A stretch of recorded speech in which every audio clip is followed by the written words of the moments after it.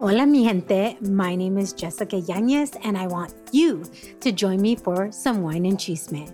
The Wine and Chisme podcast was created to amplify voices across communities of color, all while drinking a glass of wine. From wine talk, interviews, and recaps of all things pop culture, join me every Wednesday for the Chisme. Please make sure to check out the Wine and Chisme podcast and other amazing podcasts as part of the Latina Podcasters Network.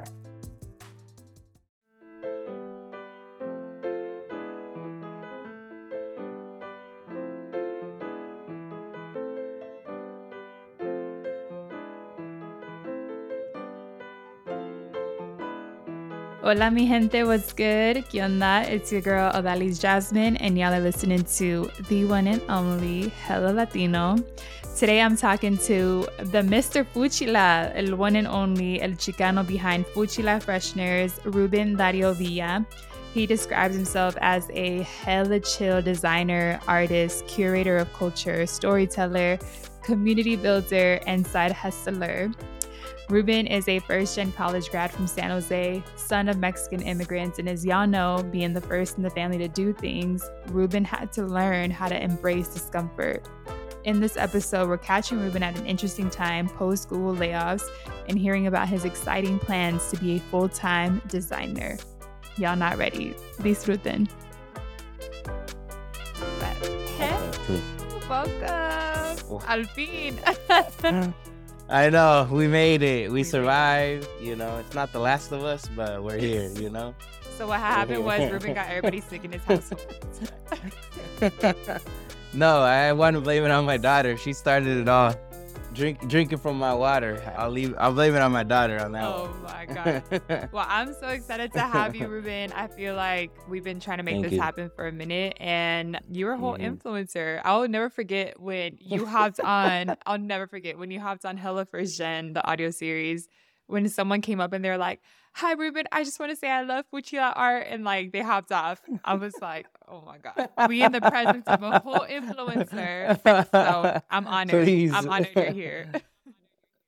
Nah, you definitely have that title on lock for sure. You know, doing everything that you're up to. I can't keep track of all your of all your series, of all your talks, all your conversations. So I'm happy that I finally got on this one. Yeah. So I'm excited. So thanks again for having me. I know I have a lot, huh? I should just try to scale down sometimes. But let's start with hey, do it.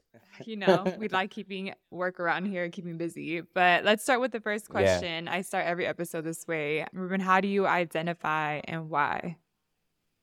Nice. Well, I identify as Chicano, and I identify as Chicano because I don't feel like Latino is right. Mexican doesn't feel quite right.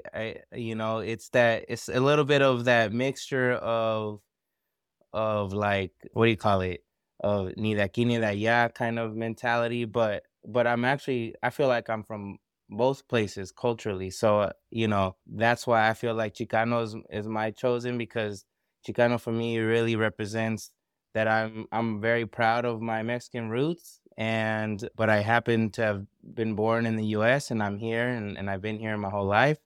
And, I have to acknowledge that part. But I also feel like with the title of Chicano, there's a sort of political and social responsibility that you have to your people and your community. And so that's why I choose that label, because it represents what I'm about being a man with and for others. And so, that's a very Jesuit ideology, but it is something that I kind of, mash up with Chicano. So, yeah, that's fire. Can you give us a little more of a background for those who don't know what Chicano means and where it originated from? Mm-hmm.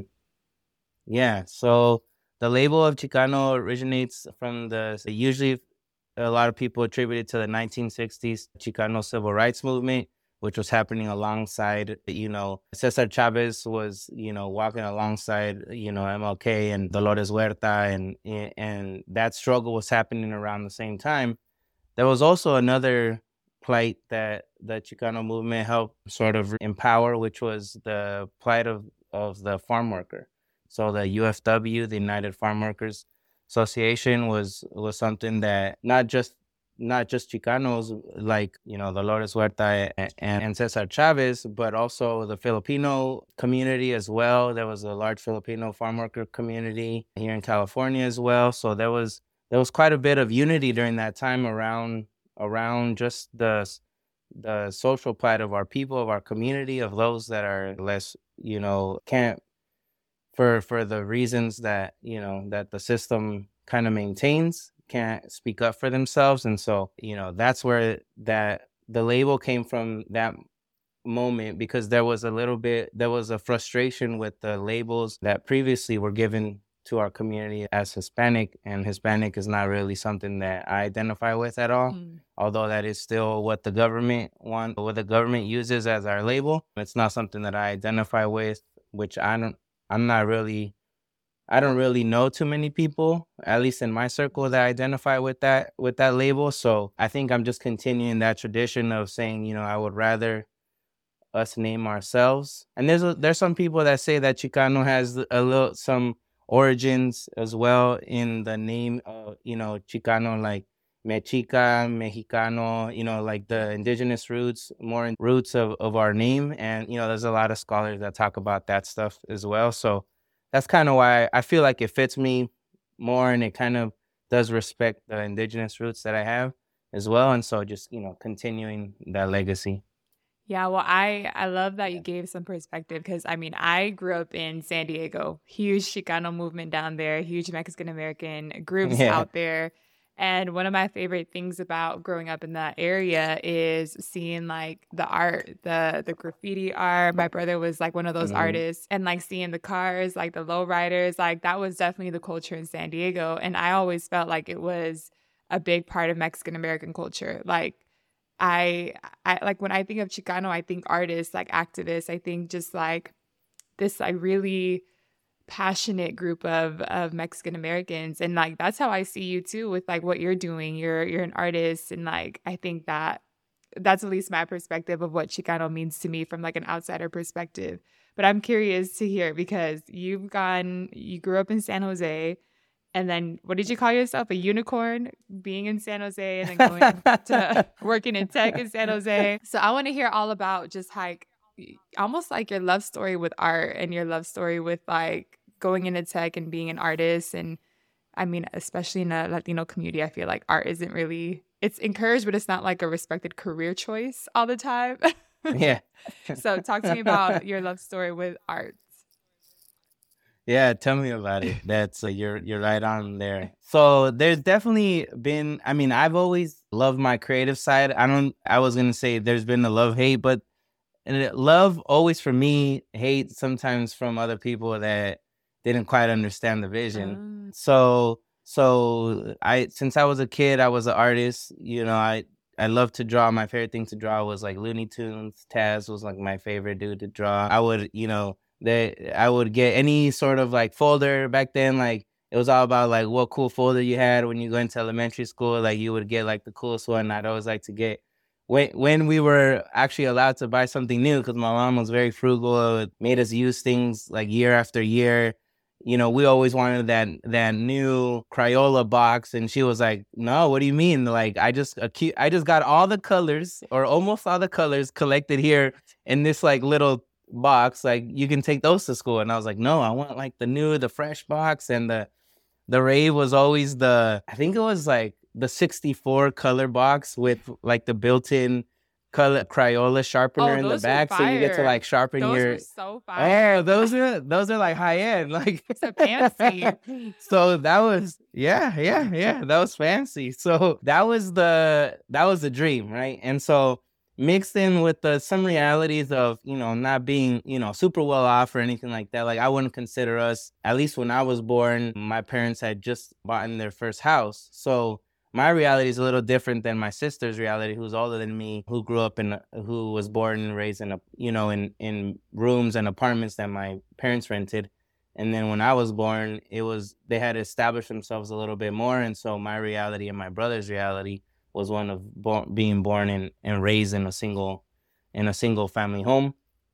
And so the reality still remained, though that our culture was very much of like, being frugal and being aware of how we spend our money, or being scared to spend our money, I think. And one of the ways that manifested itself was more in like traditional roles. My brother and I were mostly in sports. My sister was in music and art, and she got all the music and art classes. And my brother and I got all the sport. We got where we would spend our money would be in the sports side of things. So I never actually got a proper art class, if you will, until I got to college. So once I was in college, I decided that like I would enjoy, I went in I went to Santa Clara University, and I went in undecided, and I chose sociology because when I read through what the sociology degree was about, I enjoyed and thinking about like, oh yeah, the dynamics between like groups of people. Being a middle child, that's something that I specialize in now. I think also because of my degree, I build bridges, I connect dots, I make sure that people can have constructive conversations. I like to resolve conflict. And so that's part of me. And so I said, yeah, I'll go to sociology, but then I'm going to take this one, graphic design class, because I feel like, why not? I'm in college. Let me try something new. So I took that first design class, and then I think the first day it just clicked. I was like, yeah, this is it. This is what I've been waiting for. Like, I could already draw. I've been trying to figure out how to get my drawings onto the computer and do something with that, I actually went to a very well-off high school. It was Archbishop Mitty High School here in the Bay Area. It's a private Catholic high school. We were fortunate. My sister was actually the one who pushed my parents to send her there. And then once my parents sent her there, my brother and I had no choice. That was like where we were going to go. And luckily at that time, we were doing well enough to actually send me there. So I went. I was blessed to see this side. I mean, I was already being prepared for the real world, predominantly white high school. Mm-hmm. So I was like, oh, when I went to Santa Clara, it was like, oh, this is easy. This is like, I'm already used to this. Yeah. And so, where was I going with this? At the high school that I went to, there was a friend of mine who even at high school, he was like in the student, and there's like the student union kind of area where they had computers, and he was like designing some stuff with like some soccer. He was like designing something in Photoshop, and I was like, dude, that's hella cool. Like, what is that about? And he was like, oh yeah, this is Photoshop. You should check it out. He was already a freelance designer in high school. Like, that's how ahead of the game this kid was, Wow. Yeah, and we're still homies. He's like a product manager now in tech. And so yeah, we played soccer together, but that was my like, whoa, like, wait, that's creative, but that's on the computer, and that's probably, beneficial for me to learn, so I kind of saw it as the avenue. So when I got to Santa Clara, that's what I went for. And as soon as I got it, I was like, yep, I'm double majoring. I'm an art now. I'm in art. So, wow. Sociology and art. Yeah, that's what I did. I like to say that I got 2 degrees. My wife will call me out every single time because I was 2 credits short of a double degree. Oh my God. So she's like, no, you didn't. No, you didn't. Like, let me humble you real quick. I was like, why you hating? Yeah. I was like, why you hating for? That's so yeah. Funny. That's so funny. So you were in school doing sociology and graphic design. And I mean, I also think that's like hella Chicano of you to do. I mean, again, it's the activism and the artistry, right? Like it's both, it's part of you. Yeah. What was it after Santa Clara? Like, did you think you were going to go into the sociology field and like try to work in that and like that? Or did you think that you were going to go straight into art? Like because that's hard. It's 2 very different majors. Like, how did you decide what to do after? Yeah, how does it go? So when I went to Santa Clara and I had that sociology major, I thought, maybe being a teacher, like maybe that was my calling, because I didn't really know too much else. I was like, yeah, a teacher. And, I went after art because it was really started to fuel my passion. Like sociology, I kept it because it was something that I was really interested in, and I thought it would give me a good foundation and understanding of society and the world. And then I went and focused on all graphic design classes and art. Even though I took all the variety of art classes that Santa Clara had to offer, I focused mostly on graphic design. And I started using that to my advantage. At that point in 2008 was when my parents lost their house.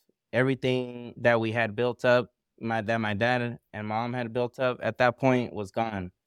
That was the recession in 2008. My parents lost their house and all the other investment properties my dad had. Everything, like, it was like from scratch, basically starting again. And at that point, I'm a sophomore at Santa Clara University, and I get this phone call from my dad, and he tells me, "Hey, you have time to talk?" I'm like, "Yeah." So I was like, this is weird. He never called me to just like chat or something. If he had something to say, he would just text me. So, talking to him, and he's like, "Yeah, so I really need you to pick it up on on like applying for scholarships, on finding money. Like, I need you to, like, if you want to stay at Santa Clara, you need to find money." And I was like, "Okay, like, say less." He was like, "And what are you doing with art? Like, what is that? Like, how is that going to help you? Like, you're at Santa Clara, that's expensive. Like, what are you going to do with that?" And I said, "Dad, don't worry. Like, with graphic design, I know I can make money. Like, I started like my freelance design back then in college.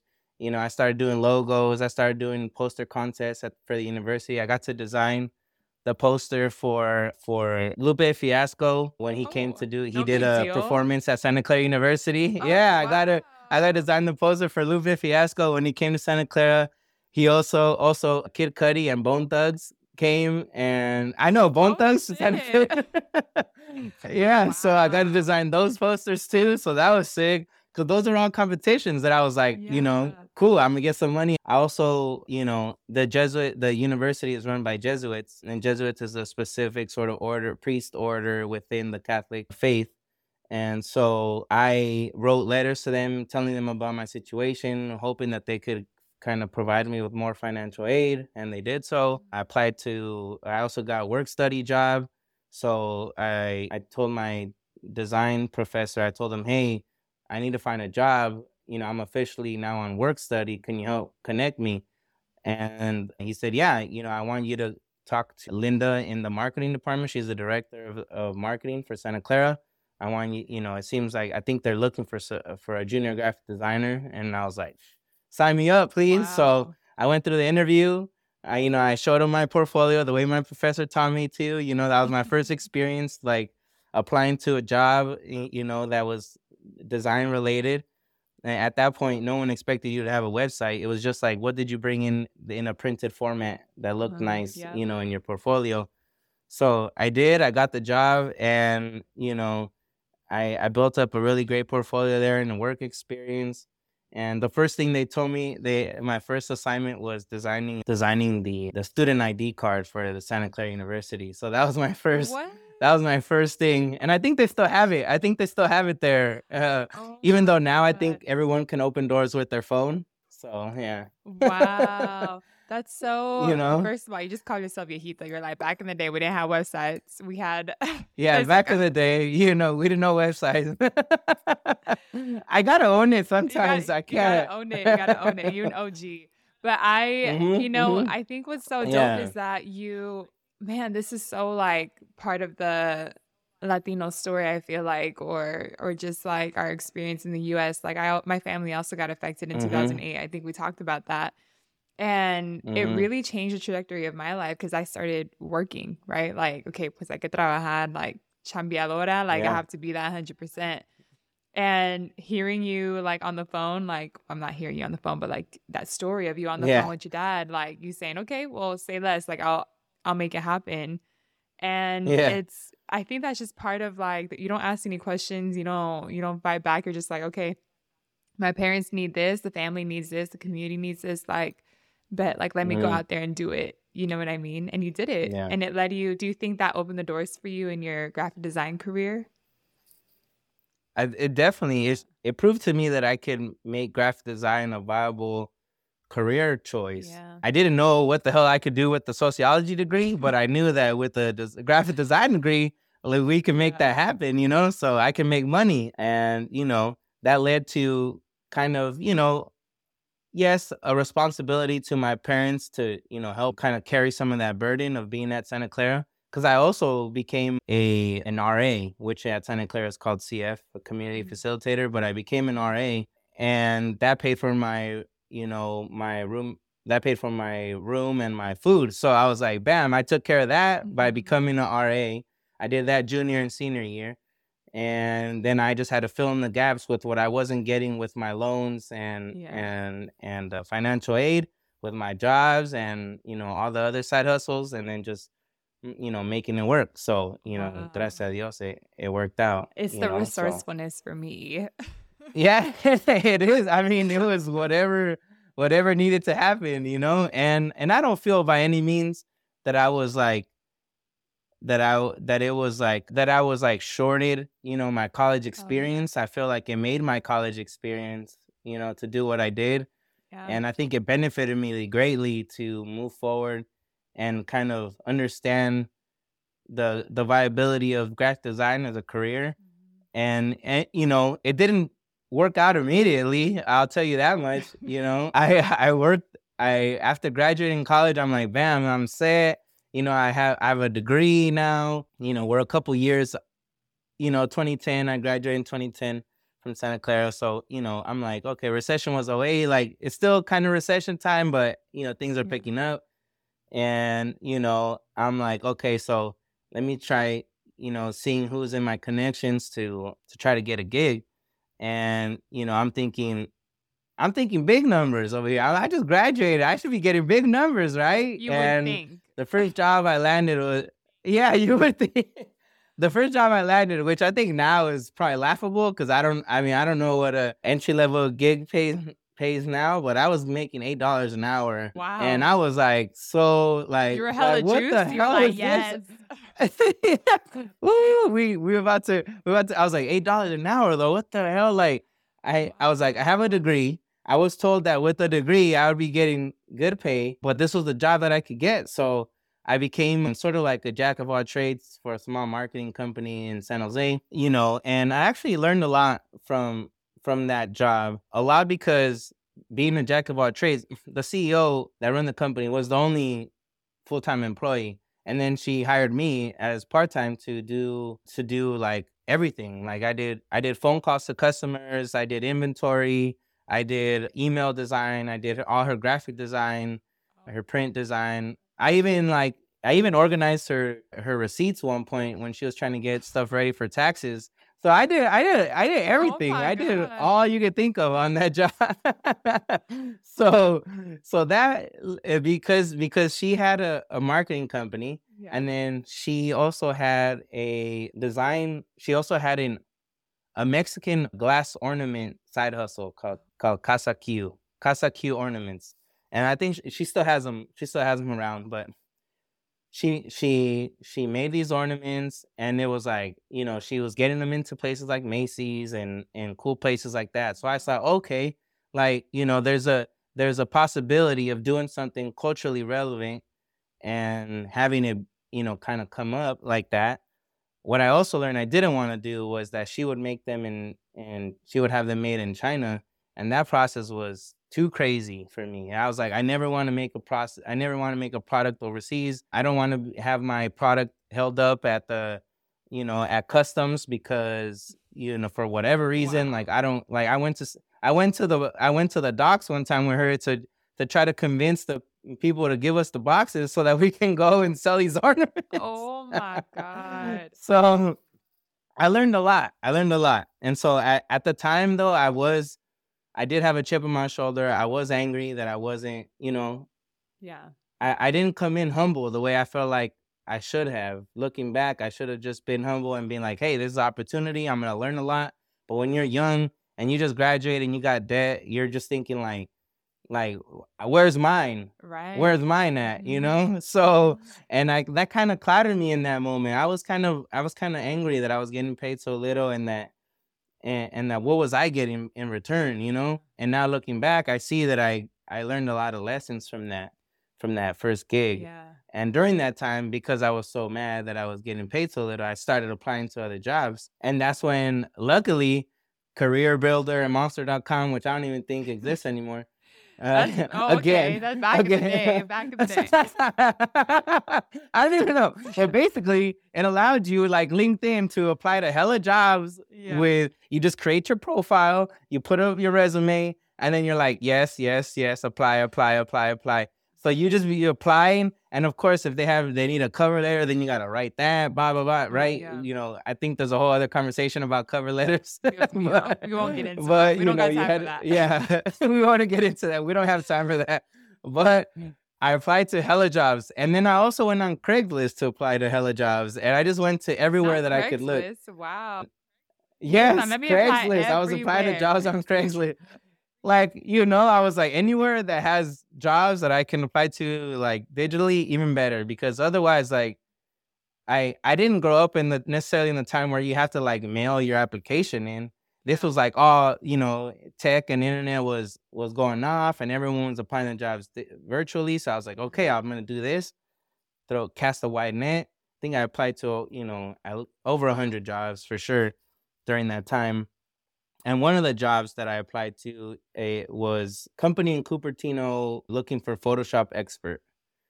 And I was like, well, I'm not a Photoshop expert. I barely know the program, but I'm going to apply because by the time they get back to me, why not? Because by the time they get back to me, which, I'm thinking a few months or a couple weeks, I could learn some Photoshop. Like, I had taken a couple classes, so I knew a little bit. Definitely by no means an expert, but I'm going to apply, and I think, now that I'm, learning about, kind of examining masculinity and privilege, obviously that's not something I feel like, my Chicano counterparts might have done in that instance. That was very much a male privilege thing of being like, hey, I know Photoshop. I'm gonna apply. I'm not an expert. Audacity. I'm just kidding. I had the audacity to apply, which is something now that I try to preach to everybody, because that's one way to like level or kind of improve everyone's opportunities.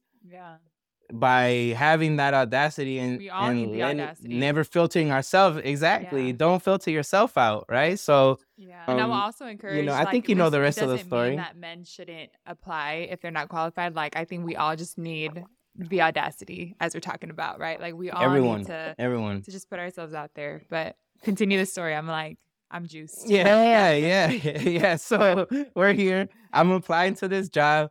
Few months later pass by, and the recruiter hits me up, and they're like, hey, we want to give you a phone call. And I'm like, all right, cool. So we're talking on the phone, and then he tells me, so the company in Cupertino is Apple. And I was like, oh, like that. Oh, okay.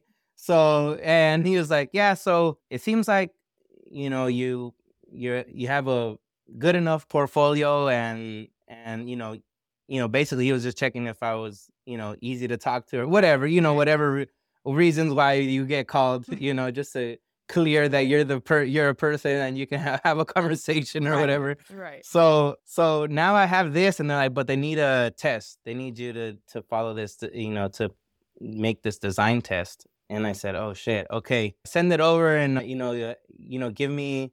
And he was like, how much time do you need? And I was like, well, give me like a week. I don't know why I didn't say more, but I said, give me a week. And then they were like, okay. So I got this test. The design test was, at the time, the what's it called? The iPhoto app icon was like a sunset with like a little palm tree on top of an island with like a sunset background. Like, that was the iPhoto icon at the time.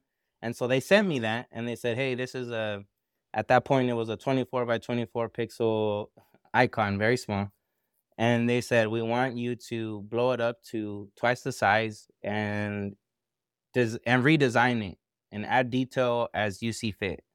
Like, it has to be double the size, it has to look good, and it has to, add whatever detail that you want. And I'm like, okay, cool. So I obviously knew enough that when you blow up a raster-based image, it's going to start looking blurry and pixelated, right? So that I knew that.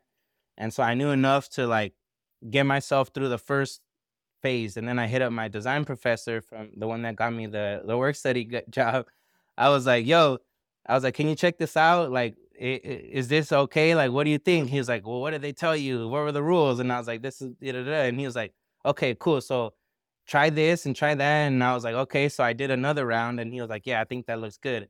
And I was like, okay, cool. So then I sent it to the recruiter, and they were like, yeah, this looks great. Okay, so and then he tried to get all the answers out of me, like, what are you doing? What are you using? Like, he wanted to, like, Oh, wow. somehow or another, the conversation that he had with the Apple people was like, okay, this is what we're looking for, I guess, right? And then he was like, all my other candidates are struggling. I got to tell them, the secrets over here, So No, you're like, that's all mine. luckily, yeah, I was like, no, I was like, nah, I was like, yeah, you just, do something. He didn't understand. He wasn't a designer, so it didn't really matter. But I got the interview. I got the in-person interview with that test, right? And one thing that I added to the palm tree that I thought was, they said blow it up, add detail, cool.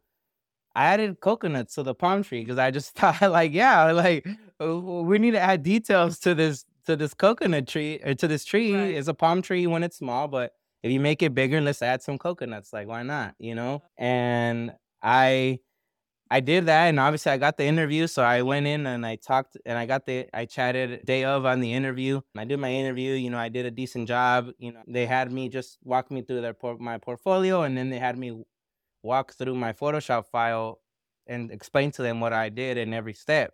So I had to know what I was talking about. And at that point, I had learned enough, to kind of get my way through that. And luckily, I was also very organized, which I knew they were going to be looking for. Like, I named all my files, I organized everything. Sorry, I'm getting kind of nerdy with everything, but it's kind of part of the story. So Designer. so they were like, yeah, designer. Yeah. So eventually, I'm bringing it home here. Don't worry. Eventually, I leave, right? And I'm like, okay, well, I did what I could. I did my best, Yeah. whatever, and I wait, and I got the job, and I'm like, oh my God, I made it. I made it to Apple. And the recruiter told me, or the hiring manager at that point is the one that called me to give me the news. And she told me, hey, you know what? Out of everyone that we interviewed that day, I think we interviewed, or that week or whatever, that couple days, Yeah. I think like over 50 people, 60 people. Like, the one I kept thinking about was yours. And I was like, oh yeah, why? She was like, because the coconuts kept coming into my head. Like, that was, I couldn't forget your test because of the coconut. That's And I was hilarious. like, yeah, that's what's up. So something that I preach now is like, that was looking back now, as being in tech for 12 years, and looking back, like, that was probably a dumb move to, like, add coconuts to, or add something that big of a change to an icon of a company like Apple, who is very, they got their style, don't mess with their style kind of thing. That was kind of a naive move of me. But in the end, because I didn't know what I didn't know, it made me stand out. So that was what a lot of people are afraid to do, is to stand out. But that's really why I got the job, so that was I it. love this coconut story. I've heard it, and every time I'm just like, Yeah. this is so, like, what I love about it is that I feel like this, like, goes back to, like, the authenticity, like, and not that you were doing it because you're like, I want to represent my people, but that's just something that's you. Like, you're Yeah. like, let me put coconuts here. And it just, I love that story because it's just a reminder, like, you have to be just, like, use your superpower, which is who you are. It's your background, it's your story, it's your vibe, it's your sazon, it's your swag. Like, that is your superpower. And you did it without intentionally trying to do it, but it was just like, well, let me do what Ruben's gonna do. Let me put coconuts here. Yeah, exactly. Like, yeah. And that was the first, I think, probably the moments that I trusted my gut, or I followed my gut instinct, and which had the biggest impact in my life that I can think of in this moment. Career trajectory wise, like, had I not done that, who knows if I had gotten the Apple job. And then had I not gotten the Apple job, who knows if I hadn't been burnt out enough to quit my Apple job and start Fuchila Fresheners, right? Because that's what I did 4 years later. I quit my job at Apple to start Fuchila because I needed a creative outlet, right? And, had I not done that, maybe I didn't end up at Google, and, Yeah. and, there's more updates to that story I now know. too. I was just So gonna say, let's get into it because people know you by the yeah, hell yeah. Fuchila dude. And Yeah. I didn't Yeah. realize that you quit your job at Apple to do that. What was that moment? Yeah. Like, what made Mhm. you want to just be like, okay, peace, Apple, let me do my own thing? And by the way, it's not even just Yeah. like a small business. Like I'm telling you, you're an influencer. You have all these followers, all these people about, like, it's incredible to see what you built. Thank you. I definitely, myself and my wife helps me keep me on the ground, so we're good. The beauty of it was that I didn't know what I was facing at the time. I didn't know what burnout was. First of all, my first big job, I'm at Apple. I just assume all tech companies are this way. They have a very secretive culture. I don't know if things have updated since, but very secretive culture. You don't need to know what's not part of your job. So stop asking questions and do what you need to do in this little part of your responsibility. And I'm a big picture person. I can't handle that kind of, like, I can't be put like this and then not allowed to look elsewhere, because I need context to do my best work. You need context. You can't take me out of context and I'm making design choices that make no sense for somebody else. And so I didn't realize that what I was coming up against was just a culture fit. It wasn't it. But I started taking it as a deficiency on my part. Like what's going on with me? Like, am I good enough to be here? Like, if this is how it always is, then even if I leave, then that problem's gonna follow me, right? This problem's gonna follow me elsewhere. Maybe this is not for me. Yeah. And that started to impact my ability to work and to generate the amount of work that Apple wants you to generate. And, and the issue was also in the culture of, like, showing up early and leaving late. And if you're leaving like at 6:30, 7 o'clock, people are looking at you sideways like, oh yeah, you're leaving early today. That's cool. And I'm like, 6:30 was early. Like, I was so confused. Like, damn, it really is like this. Okay. So, that's kind of the experience that I had. And so I started getting, I don't know if it was a depression, but it was definitely a like, always, the burnout, I guess, is a good way to kind of consolidate all the feelings of, like, not feeling adequate, putting in way too many hours, being unhappy with my situation, and then being like, and also questioning yourself, So I ended up on, they got me on that review, whatever, I forget what it's called. They put you on that review period or whatever, where you either got to, like, outperform what you were already doing, or else you're going to get fired. That, like, performance review time thing. And I was like, I got on that. And actually, the first time I think I've ever mentioned that part of the story, I just say that I quit because it's easier to tell that story that I just quit. But I got on that review time, and then I just was like, yeah, no, if you think I'm not performing at great right now, then where am I going to pull the passion? Where am I going to pull the determination, the next level thing that you're looking for when I'm in this state? So I just remembered I was already thinking about, I needed something on the side. So I started thinking of ideas, in the last couple weeks. And then on, close to the end of that period, I had to make a decision. I either had to resign or they were going to fire me. Right. So I would rather go out on my own. And so I called my wife and I was like, yo, babe, I'm going to quit today. And she was like, all right. Like, we already had talked about all this. So, but it did surprise her that I was just going to go and do it that day. So I was like, yeah, I'm just going to quit. And she was like, okay. And then I was like, boom. So I just went and told my boss, all right, we're done. I'm done. I'm out of here.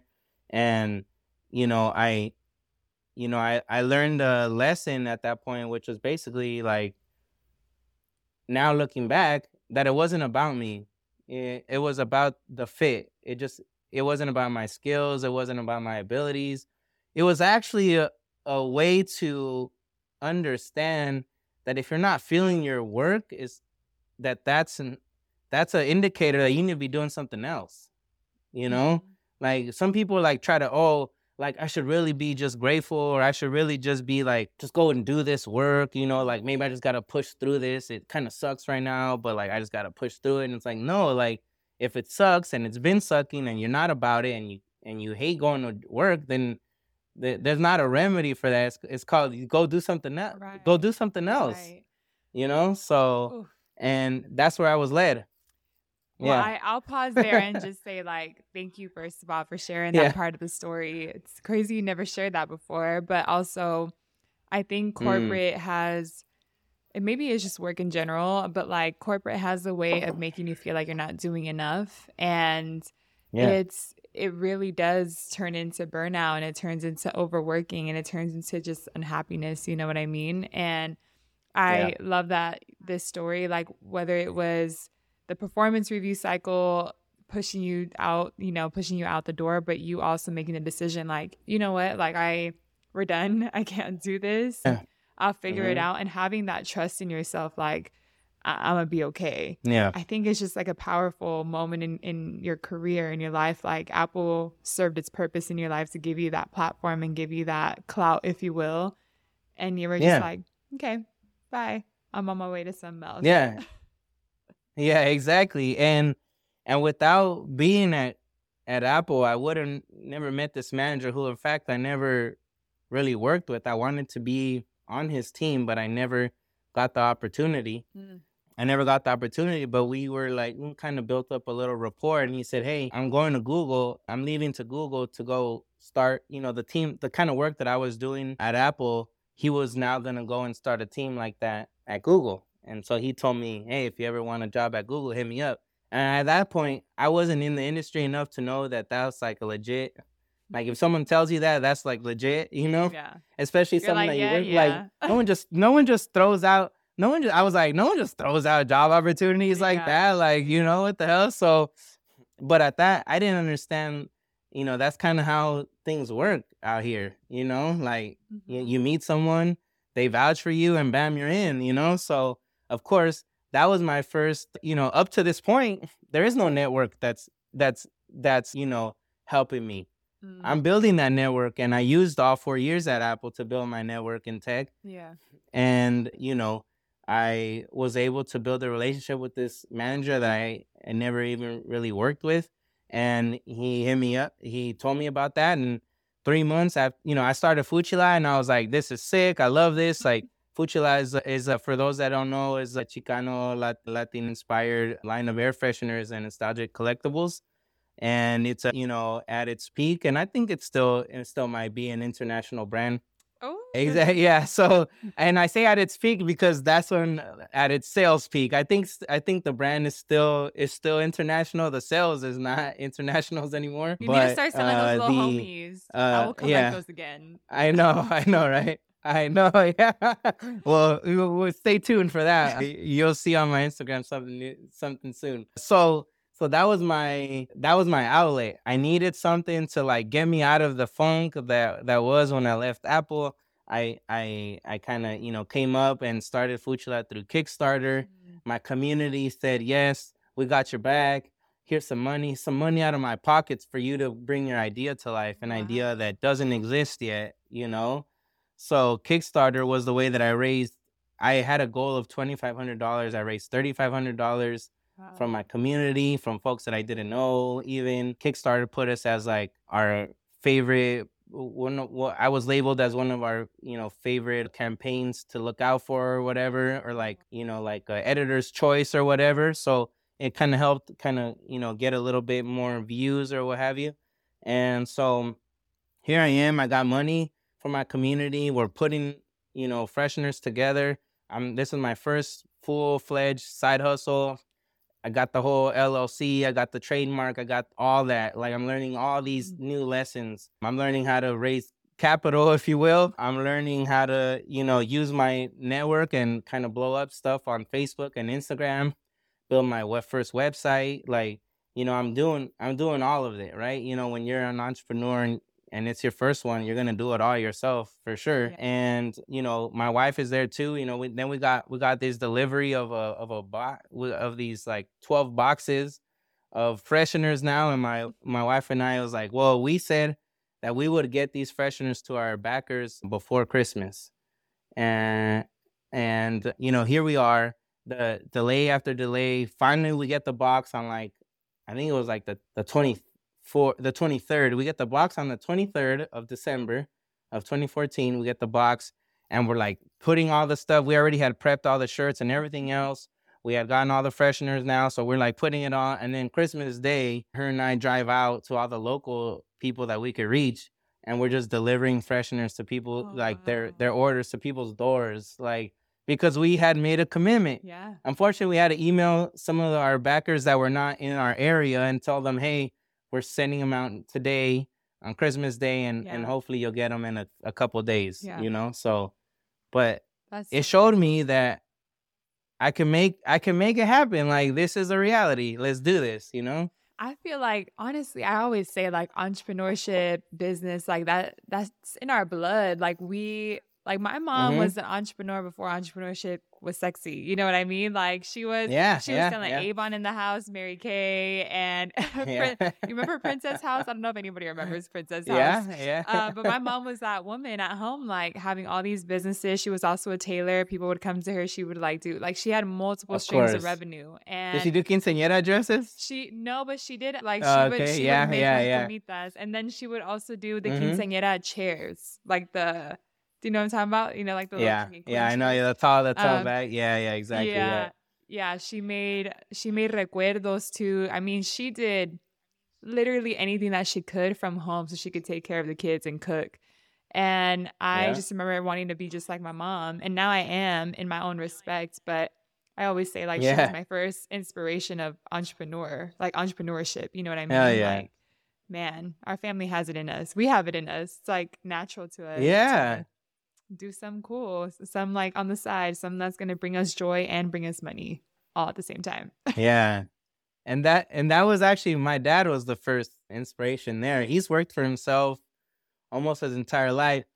After he got out of the fast food gigs that he started off with, which is actually where my parents met. They met at McDonald's. Oh, that's so cute. And so they met working at McDonald's. My dad was a night manager, and he kept scheduling my mom to close with him so that they had more time together. Hella cute. Hella cute. They were like, I'm loving you. Yeah, exactly. They were all about. It was all like, okay, Dad, you the Big Mac over here, okay, right? So all the fun. So he after they left that kind of phase of their job or careers, my dad and his uncle went and started a menswear store in downtown San Jose, which is still there now. What's almost 30 years. It's called Diaz Menswear. It's on Santa Clara and 3rd in downtown San Jose. And my uncle still owns it. He's there. You can walk in, say what's up to my tío Alfredo. Be like, hey, there's like a 30-foot wall of fedoras. He's got This is where I get all my Pendletons from, my jeans. Wow. And he's got shoes. He's got slacks. He's got guayaberas. He's got it all right there. So, he and my uncle decided to start a menswear store. And after they had started it the first time, it caught fire and burned everything. Burned it all down. What? Like, it was, all down. It caught fire, everything. And so they started again. And so that was something that I didn't understand. Like, they were just like, okay, legit, starting from scratch, So, okay. So they started again, and they made it work. And now it's still there. It's a staple in downtown San Jose. Wow. One of those historical spots you kind of just gotta walk into. Wow. And after that, my pops bounced and left to real estate.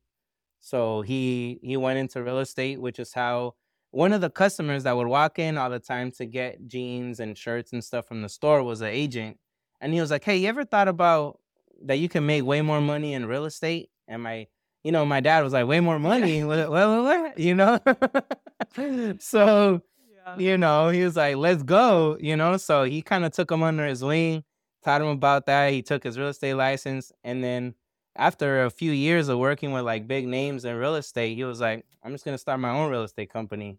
So he started his own company. It was La Residencia Realty in San Jose. He had a bunch of offices throughout San Jose. He had hella agents working for him at its peak. I had this great example of like, yeah, you learn the trade, you do your thing, and then you go off on your own, kind of thing. And that's kind of, the part of my story where I'm at. Yeah, I think it's so fire, like the families that we come from. I mean, my dad also went on his own and became his own little handyman. He called himself, I don't even know, some handyman was his like business name for a while. And I would always tell my family, and like, I used to love Manny the handyman when I was younger because of my dad. I'd be like, oh my God, papi es como vos. But I think it's so dope growing up and seeing the resilience. And it's funny because that same resilience that your parents or your uncle and your dad had when they were like, well, everything burned down, let's start again. I think it comes from our community too, this like sense of, I mean, my family is very spiritual. So they're like, Dios nos cuida, like God will take care of us. Like we're okay. Like, things happen. And I remember recently I got laid off from LinkedIn. We talked about that. And I told my parents, like, I told my parents, like, ay, mami, papi, like, no lo van a creer. Like, I just got laid off. Yeah. And then they were like, oh, okay, like, I'm sorry you're going through that, but like, vas a estar bien. Like no worry at all. And I was like, I'm over here hella worried and all like, damn, what am I going to do? And they're like, vas a estar bien. Like, you're fine. Yeah. And for me, it was just a reminder of like, this is our community. We're like, I mean, I pray for the day we're not as resilient because it comes from systemic issues, but like, I love how resilient our community is, where it's like, okay, well, one thing happens, like, it's fine. Like, we're going to keep moving and we're going to keep doing our thing and lo vamos a lograr. You know what I mean? Like, just keep going for it. And so I think that same resilience was in you in the moment, like seeing what your uncle and your dad did, and then seeing your dad go into other things and start his own business. Like, that is just innate. Like that's an innate power. Yeah, and understanding that we're just good. I mean, what are we gonna do? Just roll over and just be like, okay, I'm done with life. Like, no, like I gotta, like, we can definitely, as far as, like, I don't want to make it sound like we don't have time to evaluate our feelings about how we feel about a certain stage in our life. But what other choice do we have besides like, okay, like, let's be in our feelings, let's feel the feels, and let's evaluate them, and then let's keep moving. Because I mean, what other choice do we have? So, right.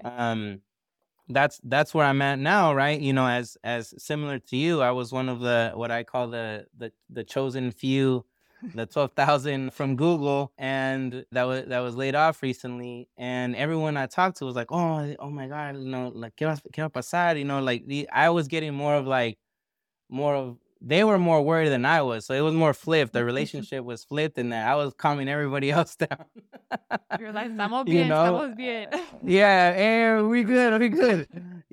And I could tell my dad was like, well, first of all, by the time it got to August, and this is like the full story, but by the time it got to August, I was just kind of done. I was zoomed out. I remember that.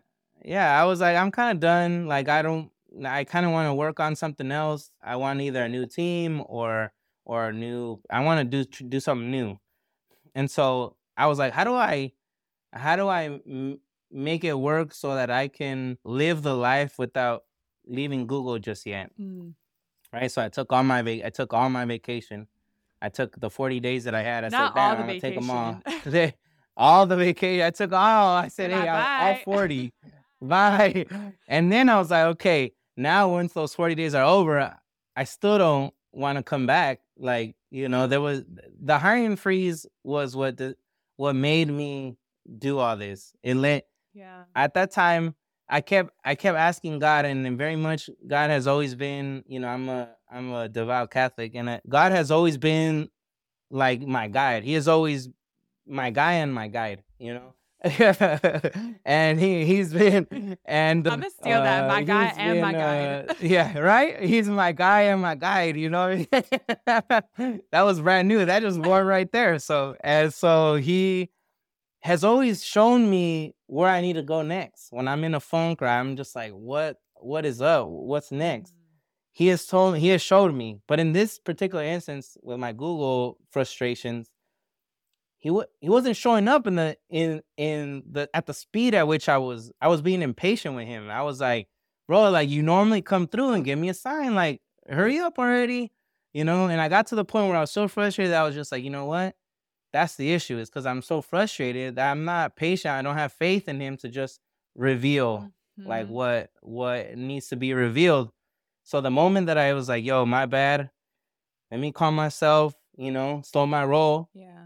You know, all the jobs, all the teams that I was looking to get on at Google and were affected by the hiring freeze. Yeah. So I could no longer be on those teams. Not even within Google was I allowed to transition onto new teams.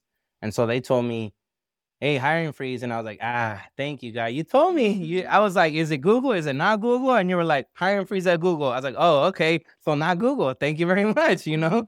You know, on to the next one. That's so, walking by faith, though. You know? That's like literally one of my favorite books. It's up here. It's called The Alchemist. And I relate it to like my relationship with God all the time. Like things will work out for you and like God will work in your favor if you're willing to listen and when you're ready to listen. You know what I mean? Like if you're just like bogged down by frustration, like I have to stop myself all the time when I move by fear. I'm like, am I moving by fear or am I moving by faith? And most of the time, my ass is moving by fear because I'm like always worried and I'm always like that person. But then realizing like, no, wait, God's never led me astray before. Like you just got to trust this like moment in your life and season in your life. So that's fire. Exactly. And then Google was like, bye, Rubén. Bye. Yes. So even before that happened, that same week that I got the hiring freeze, a homegirl of mine that left Google, she's at Disney now. And so she was like, hey, I want you to come work for me. She was like, I want to put your name in the hat for this role that I got, a manager role even. Something that I was not even close to yet at Google because of, for many reasons, why I was not promoted on many occasions. But she was like, I want you to be a manager for me. And I was like, cool. So I went and applied. And then even though I was like, this is sick, Disney, they got hella perks, I was like, in my head, in the back of my mind, I was like, I don't think this is for me because I still need a break. I need a damn break. Like I still need a break. And I don't think that this is for me. And of course, you know, when I didn't get the job at Disney, it kind of confirmed that. And I was like, yeah, even though I put my best foot forward, I went for it. I went hard. I did all the interviews, everything. I didn't get the gig. And I was like, you're right. It wasn't for me because if I'm zoomed out, now I'm leading a team that's all through Zoom. Like, how am I supposed to build relationships with people like that all the time on a daily basis when I'm already zoomed out? You know? So. Wow. And so when you got laid off, it was just more then of a that's sign, when right? Google told me. Yeah. That's exactly. So I took all my leave. So after I got those 40 days, I was like, I still don't want to work. I'm gonna take a leave, like a personal reasons, health, mental health break, whatever. Yeah. So I took all 90 days. And those 90 days led me to January 3rd.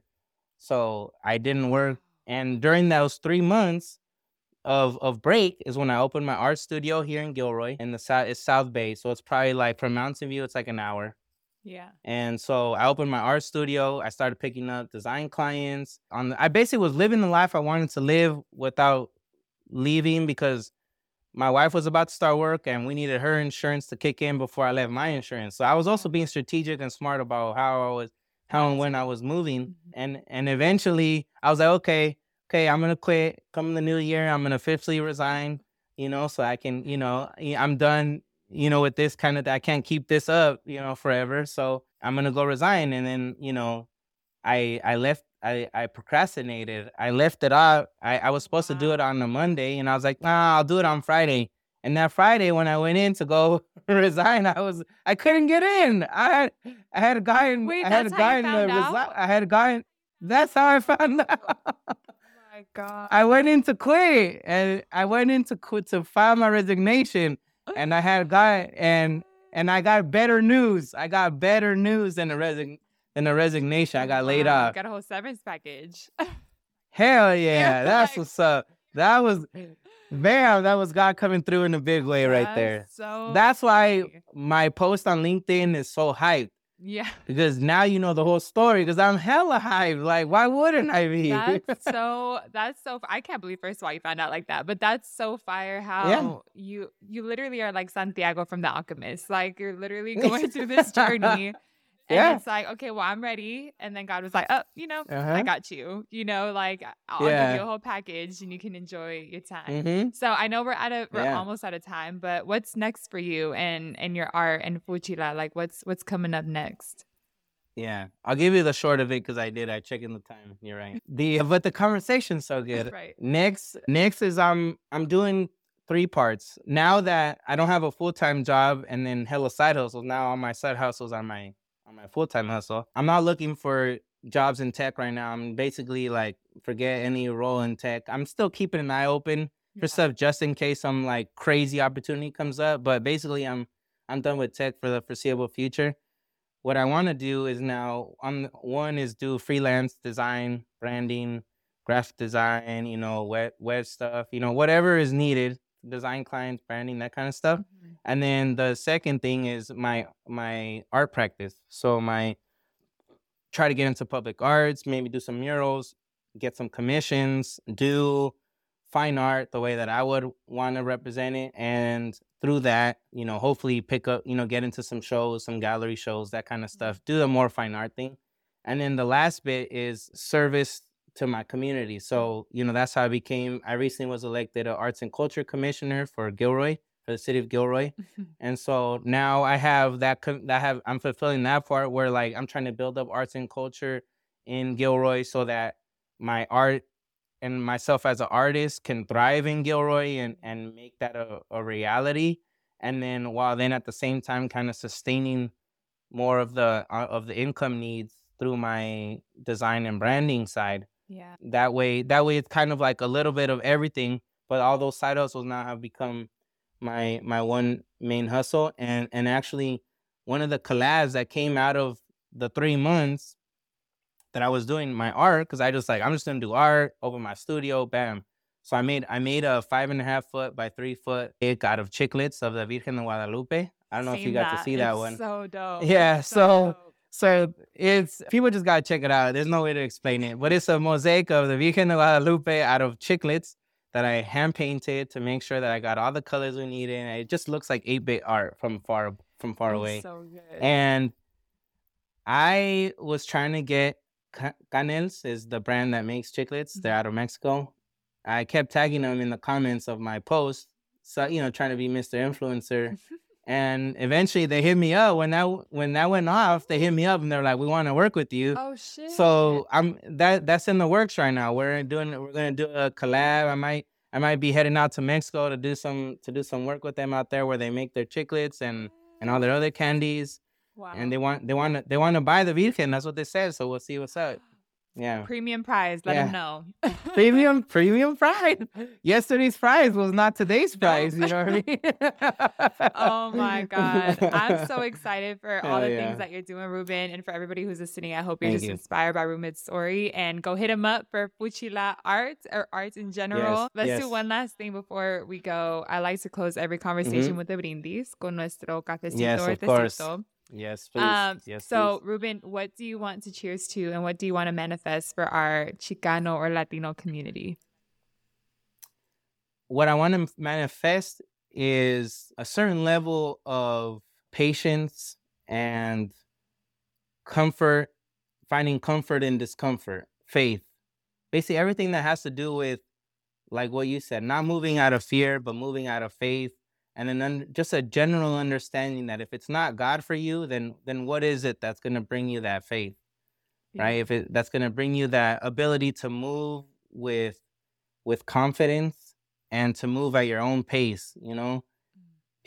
Our community tends to look around and see other people moving faster, and we're like, I gotta go match that. No, go at your pace, move with faith, and I think specifically for men, I would like us to help reevaluate our masculinity and find out ways that we can continue to empower not only ourselves as men, but everyone in our community, you know, especially our women. So that's what. Cheers to that. Let's manifest it. Salud, Rubén. All of that. Thank you so much, Rubén. Otra vez, thank you for being here and sharing your story. We finally did it. Y'all, do yourself a favor and check out Rubén out on LinkedIn. Check out Food Chila Fresheners on IG, and all of them links in the show notes. Make sure y'all click every single one of them and just connect with Rubén anywhere you can. I'll see y'all next week for more Cafecito and Chisme. For all Hello Latino updates, follow Hello Latino Podcast on Instagram. You can also follow me on my personal Instagram at @ojasmine with 4 A's. And of course, find me on LinkedIn. My website has a little bit more information if y'all want to know, odalisjasmine.com. Y con mucho amor, tu amiga hondureña.